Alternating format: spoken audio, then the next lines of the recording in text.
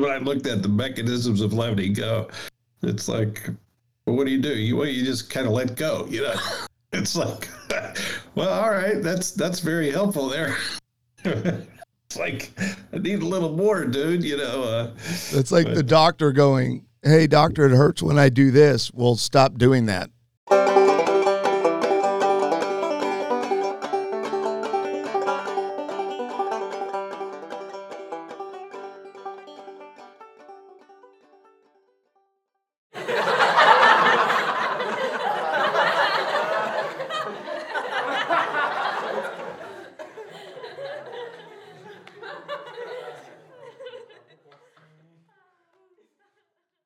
Welcome back to the show. I am your host, Michael Smalley, and once again, I am joined by the venerable Professor Chris DeGite, who is the first professor outside of myself at the Gary T. Smalley School of Marriage and Family. Welcome back to the show, Chris. Hey, I'm glad to be here once again with you, Michael. I need you to explain to me what venerable means, though. It's not the typical word in my vocabulary, so I assume it's something good. It's not. Okay. It's definitely not. What it means, so we can just move on anyways then. Yeah, so if you don't know what it is, I'm just going to keep that. No, venerable. It's like impressive. Ooh. Special. All right, I like that. Let's move on then. I know. Just take the compliment, Chris. Jeez. I am. I just didn't know that it was, bro. Come on, man. Hey, now you've ruined it. We had a moment, and you just zapped it. So we are doing episode 2 of this new series that I've already retitled. We started calling it Released, but for me, it just makes a heck of a lot more sense to call it Letting Go in Love. So this is episode 2. In the first episode, we just talked about how letting go in love, the essence of, is going, I need to drop most things about the people who are most important to me in my life. And I need to drop their problems and bugaboos and issues. And I really have no other option because we can't change people.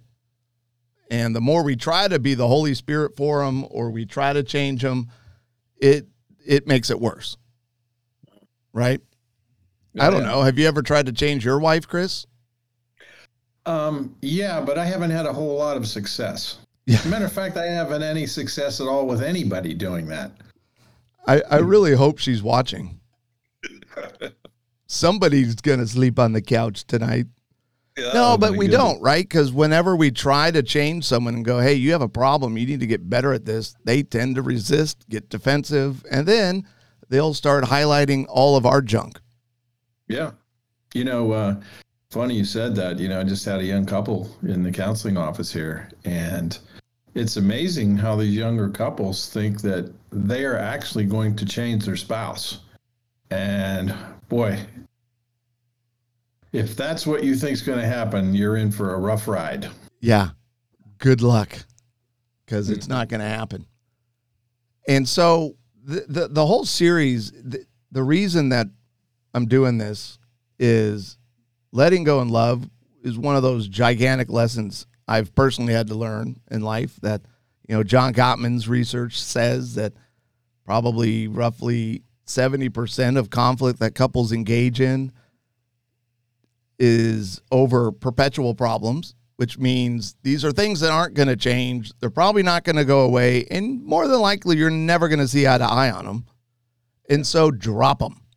Drop it. Move on. It's okay. You're different. Personality-wise, family of origin-wise, gender-wise, all these different things play into problems that we have. And so most issues that couples go round and round and round over need to be let go. But obviously, we need to let go in love.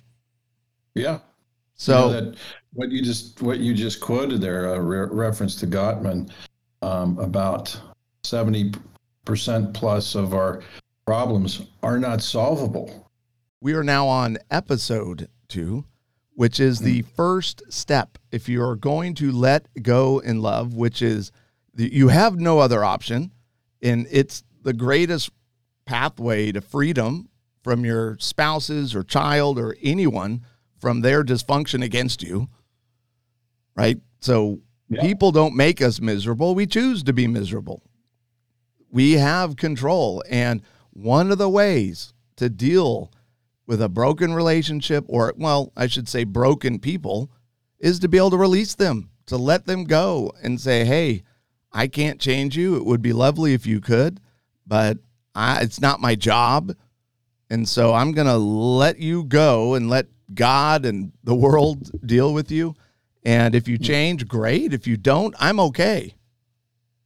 I mean, is that possible, or am I talking insanity?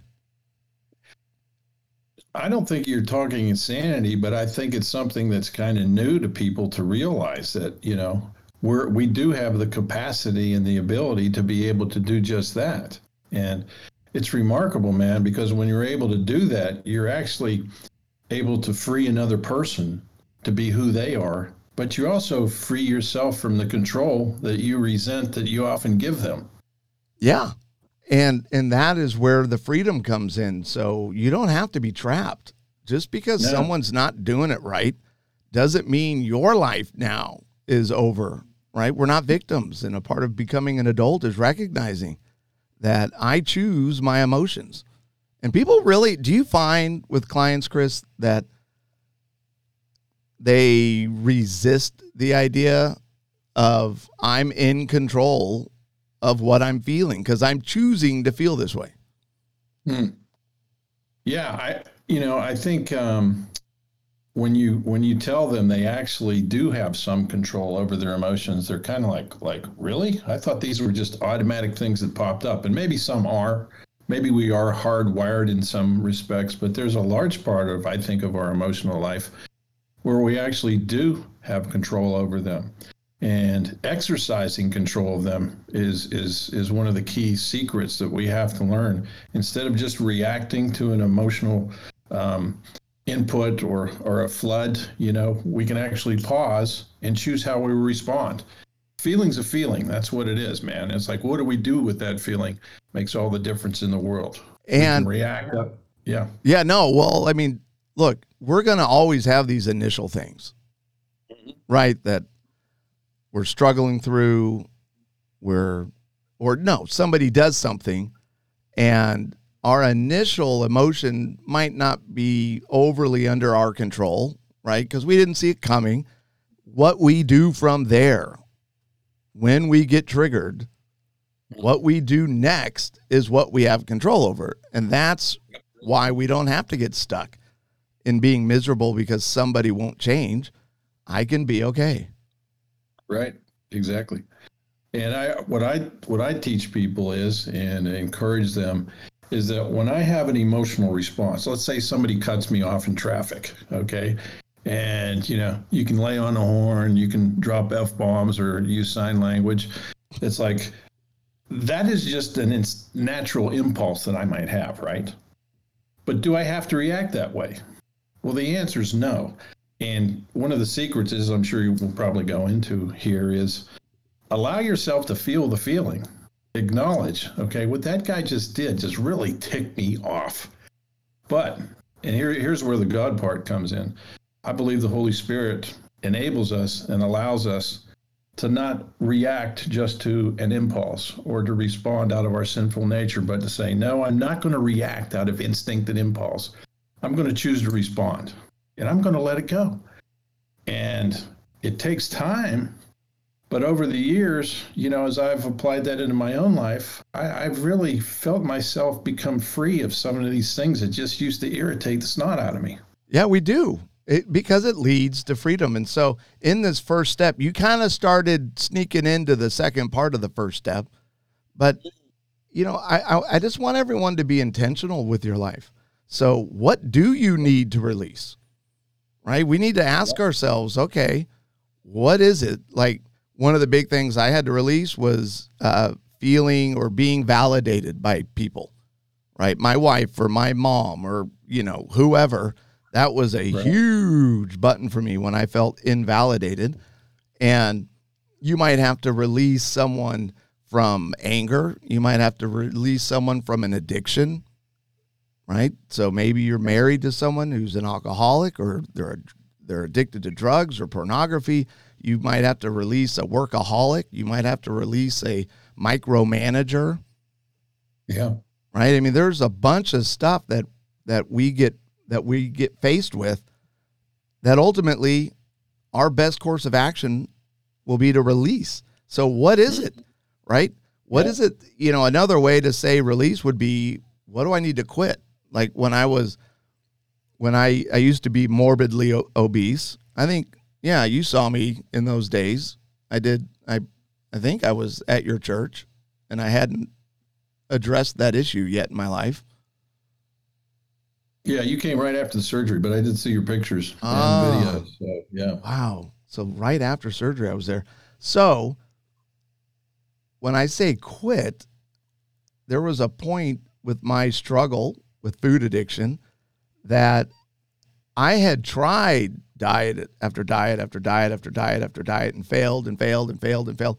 And I just kind of had this poignant moment of realizing I stink at eating healthy. I stink at doing this right. And so, Lord, I'm out. I quit. This isn't working. This isn't going to do it for me. And so I'm out of here. And if anything good's going to happen, it's going to come from you. And then really it felt like God took over and just brought me down this path where I eventually landed on freedom. And it was a avenue or a path I would not have thought of. It was, so having weight loss surgery, I didn't even think I was a candidate because I donated a kidney to my dad and I checked on it like 10 years prior. And the doctor was like, no, you donated a kidney, you can't do it. And then 10 years later, I hear from another one that they're like, no, that has nothing to do with your weight loss surgery. You can absolutely do it. And at that point I was at the heaviest in my life and I did it. And I really felt God led me down that road where I have had by far, 135 pounds, and it's stayed off now going close to 3 years, I think. Wow. That's incredible. And that's so awesome. What is it? We need to identify, what am I trying to control? What am I trying to manage? That is not my job. And I need to release that. So we first have to know, what are we needing to release? And then, as you mentioned earlier, our next job in this process is we've got to identify our feelings, right? So remember, it's not being overweight that's the problem. It's not that your spouse works too many hours. It's not that this person, your parents, never come and visit you, right? Those are all events, and events can be anything, and they're uncountable, right? I mean, there are so many different events that can happen. If we are triggered and we're having a negative reaction to it and it's causing harm or problems in our life, that tells us a button has been pushed, right? We've been triggered. And so all our buttons are and triggers are feelings. I'm feeling rejected. I'm feeling worthless. I'm feeling defective, right? I have this VIP club, right? And one of the downloads I recently gave to the club members is a feelings wheel, right? And you can Google it. Google feelings wheel. And that is the very deepest we can go with ourselves and others, is to talk about, I guess, why I got upset yesterday is I felt rejected, right? I felt controlled. Yeah. No, that identifying your feelings is huge, Michael. I used to do a lot of techniques from, CBT, cognitive behavioral therapy, where I dealt with people's thoughts and how they influence your emotions and everything. But, the most powerful force in the room, at least when I'm dealing with people and couples, is their feelings. And they are so strong and they are so impactful. And how we deal with this, how we manage these feelings is gigantic in terms of the quality of our relationship. So you're so right on, man. We got to understand our feelings. We got to be able to identify them. And then we have to be able to manage them in ways that are healthy without stuffing them, without suppressing them or repressing them. Well, yeah, and you're leading quite professionally, Chris, into our very next point. Did you even know that? No. Yeah, you weren't even looking at the notes that I spent so much time on. But as we identify our feelings, because that's the actual issue, right? Yeah. Well, there's there's three main destructive ways that we handle feelings that do not help. It makes the situation worse. It makes your life worse. And the first one, when we start identifying our feelings, if we suppress, right, or if we repress the feelings. I have a quote here from a book by David Hawkins. The pressure of suppressed feelings is later felt as irritability, mood swings, tension in the muscles of the neck and back, headaches, cramps, menstrual disorders, colitis, indigestion, insomnia, hypertension, allergies, and a whole bunch of other somatic conditions. Like when you suppress that feeling, like I so don't want to feel rejected, I'm just going to say I'm not. Yeah. And the common lingo we use is we sweep it under the carpet, right? Yes. Or else we're just stuffers. We don't deal with it. So we sweep it under the carpet and eventually we're going to trip over it, or we stuff it. And then stuffing so long leads to a volcanic explosion generally, right? Is that what you find? Yeah. That's what I find. Well, and think of all the consequences of suppressing our emotions, of being in denial of the real fuel to this fire, right? Yeah. We have this fire going on, and until you're able to bring that emotion up to the surface, you don't know what's fueling it. You might put it out from time to time, but Exactly. the source has been left untouched, and it will get worse and worse and worse. And the more you sweep under the rug, the bigger that lump in the middle of your living room is going to get under the rug. And pretty soon, everybody can see the lump. And everybody can trip over it too, right? Yeah, they do. They absolutely do. Yeah. It is so critical to be able to, and what we're asking people to do is try to identify those things, right? That's why you have the feelings wheel. We need to help increase our own sense of self-awareness. So, we can be conscious of how we're being affected. And once we understand what's going on inside of us, then it can help us relate better to others, Michael. Yeah, it does. So the first destructive way of handling our feelings is through suppression or repression. The second one would be expression. And you kind of hear that word and you think, well, wait a minute. I thought you were kind of telling us to express our emotions and to identify them, but that's not what we mean when we say expression. With expression, what we're doing is we're venting the feeling. We're verbalizing it. We're putting it out there, and we're showing it through body language. We're acting it out in endless group, right, demonstrations. We're releasing, right, that inner pressure of the feeling rejected or feeling like a failure or feeling controlled, and we're kind of vomiting it out, right? And it tends to be negative, right? When we're overly expressive with it and we're not dealing with it, I guess would be a big difference, right? We're not handling it. We're just vomiting and spitting it and spewing it out every which way we possibly can. What happens is we're actually giving that feeling more energy. Yeah. Right? It's not going to lessen the hurt and the pain we feel from feeling rejected, controlled, like a failure, defective, or worthless. We're actually adding fuel to the fire when we just vomit it out, and people will express it with anger, right? So rage or hateful talk, revenge, violence sometimes. Yeah, we just dump on people, man, And what you're saying is there's healthy ways to express your feelings versus negative and destructive ways. And the negative and destructive ways are just everything that you listed: vomiting on people, dumping on people, just rage. And, we do have the ability to control how we express ourselves. And we can do it in productive, healthy ways, or we can do it in dysfunctional and destructive ways. Well, and the obvious underlying fantasy, if you're employing this destructive pattern or behavior, the fantasy is that we think we're going to eliminate this bad feeling, or we're banishing it, we're killing it, right? We're destroying this thing. We're trying to hurt someone. We're frightening. We think intimidation is going to give us back control. I know you're going to try to control me. Well, suck it and take this and blah. And we go on the attack. And the truth is the other person's likely response is going to be to avoid us, right? Or they're going to hate us in return. Fight back. Yeah. And they're going to throw down a counterattack, which again spirals all of this stuff even more out of control. Exactly. Anger is oftentimes used as a weapon in relationships to where, I've seen it on numerous occasions where the one spouse doesn't want to do anything to trigger the other spouse. So they walk around on eggshells.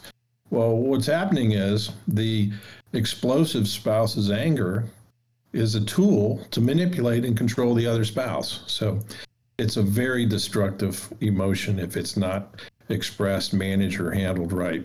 Well, and by the way, it's not always rage and screaming and yelling and throwing a fit. There's lesser forms of anger, right? Like being critical or resenting the person, sulking. I'll tell you, I tend, if I'm not being healthy, then I really will struggle with these lesser forms of anger, right? Because I can sulk. Oh, stewing. Oh my gosh. I will stew and ruminate and go over and over again how unfair this is and how wrong it was and this, that, and the other. And then even just judging others negatively is one of those lesser forms of anger that we need to be aware of that, again, is destructive. It leads to disconnected relationships, which is, as you and I know, the thing we desire most in life is to be connected with others. And we can't if we're relying on this way to deal with our emotions. Mm-hmm. Yeah, exactly. You just mentioned lesser destructive ways of expressing anger. It's also called like passive aggressive behavior, where there's willful noncompliance. I just had a couple I spoke with where it was the husband's way of exerting control over the other spouse. She would ask for something to be done, and he wouldn't do it. He would do it in his own time frame, whenever he felt like it, whenever he wanted. And it's just he's an angry person, and that was his way of expressing his anger in subtle ways. But it's still expressing anger, but doing it indirectly and kind of in a sneaky way, to get his point across. That, no, you're not going to control me. I'm going to control you. And it's very destructive in a relationship. Well, and I've been avoiding the third one. So we've been kind of highlighting 3 really destructive ways to identify or handle our emotions, right? Suppression, expression, which is the outward, loud, verbal anger. And it can take the shape of lesser anger forms. But the third one is where I struggle with the most. I'd be curious about you as well, is we will handle these negative emotions, right? Feeling rejected, controlled, like a failure, whatever, through escaping. Escape is, that is definitely my go-to, right? It's the avoidance, right? Through a feeling. It's a escape. When we try to escape our emotions, we're doing that through diversion, right? So now we're too involved. Right, exactly. Right, in work, kids, everything else but what we really need to be addressing. Addiction is one of the ways that we escape, right? I've done that with food, was an escape mechanism. Alcohol has been an escape mechanism. Is escape one of the things, like, out of these 3, Chris, I'd be curious, which one do you struggle with? I think I can get overly involved. It's like I can be a workaholic, and I don't drink alcohol. I'm not a gamer or anything. So, but I can stay really busy doing stuff when I want to, and it's a form of disengaging. So, if I had to pick one, that would probably be my weakness. Yeah, that was a pretty weak weakness. That's like the healthiest weakness you could have. If you had asked me 20 years ago, you'd get a totally different answer. I want to know. 20 years ago. 20 years ago, man, I was like, I mean, I was into partying. I was into chasing women. I was into sex. I was into all that stuff, man. And so God has really turned my life around and changed me for the better. And just, over the years, one of the fruits of the Spirit is self-control. And so in a lot of those areas that were out of control, I've regained some control. Now, obviously I'm not perfected yet, but God's working in me in a mighty way, just like he did with you, And so we all have areas to where we can escape to, and we got to be careful that they don't control us. Well, hey, here's a question for you. Yeah. We need, last time we talked about self-care. Now, self-care is a good thing, right? Of course. And sometimes it's a way for us to disengage for healthy reasons, right, Michael? But when we're talking about escape in this context, it's not a healthy thing, right? It's an unhealthy way that we deal with painful emotions. Well, I just want to make that distinction. Yeah, no, that's a good distinction to make. And here's another quote. Everyone knows that when we let go, we immediately feel better, which is so true. When I finally addressed this issue of I have to be validated, then when I processed that with a therapist I was working with, Steven out of Colorado Springs, he, it was that aha moment, right? Where he was like, well, what if you took the need to be validated off the table with your wife or with your mother or with whoever? What if you just took it off the table? And I was like, are you insane? Like, I mean, if you're going to be married to someone, you should expect to be validated, or you should expect your parent to. I mean, if you're going to be in a relationship with someone, they have to be able to validate you. And his comeback was, well, what if they don't? Or what if they can't? What if that's one of their bugaboos? What if that's one of the things they struggle with and they stink at it? What now? And it was like, oh. And then he, and I guess what I'm saying to everybody is, so is there any other way to get these deep felt needs met? And there is. Ourselves and our relationship with Christ. We can get everything we need right here, right with ourselves. And we don't have to have everybody do it.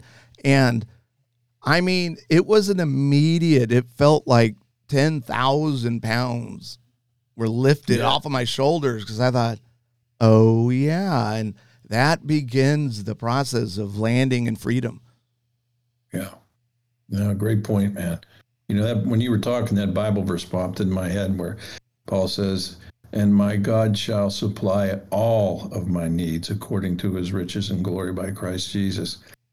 I think all means all. So, with you and Christ in your life, man, you can get a lot of your needs met.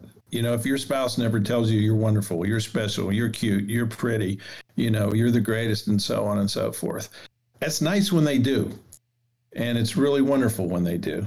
But if they don't, you're still somebody who's created in God's image and loved by him.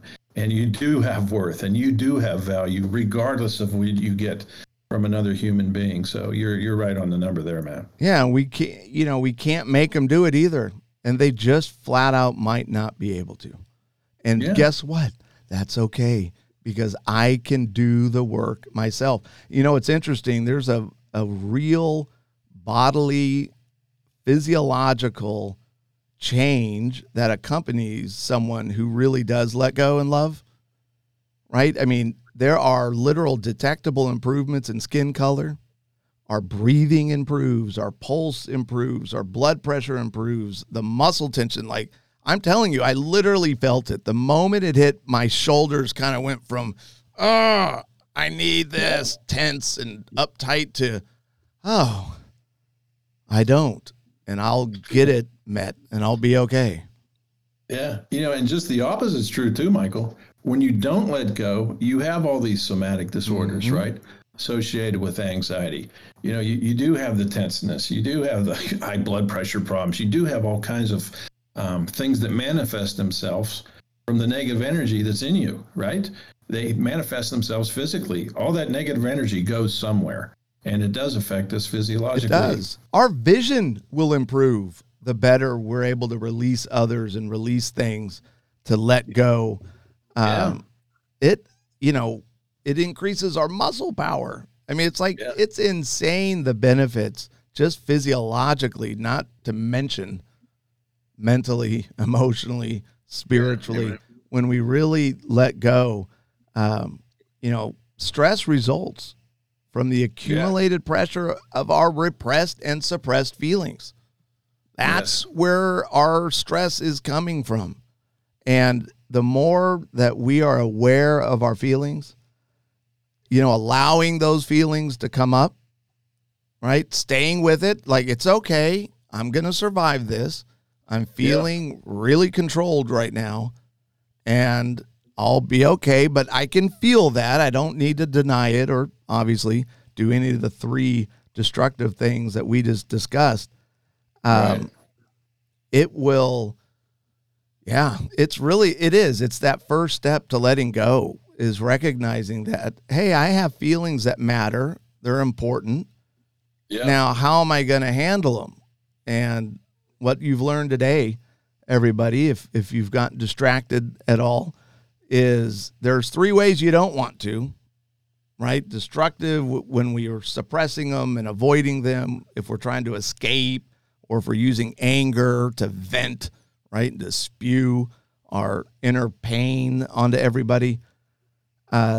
We can't do that. But if we just acknowledge the feeling, allow ourselves to feel it, then we get to go to the next step, which is really, I've got 5, 6 things that we'll do in the next episode that help you release, and I'm calling it the Kraken, right? That's that mythical sea monster, right? Because we're all so afraid of this stuff. Like, but if I release this person, then they're never going to change. Well, you can't change them anyways. And oddly enough, releasing them actually sets them up, gives them the best opportunity to change.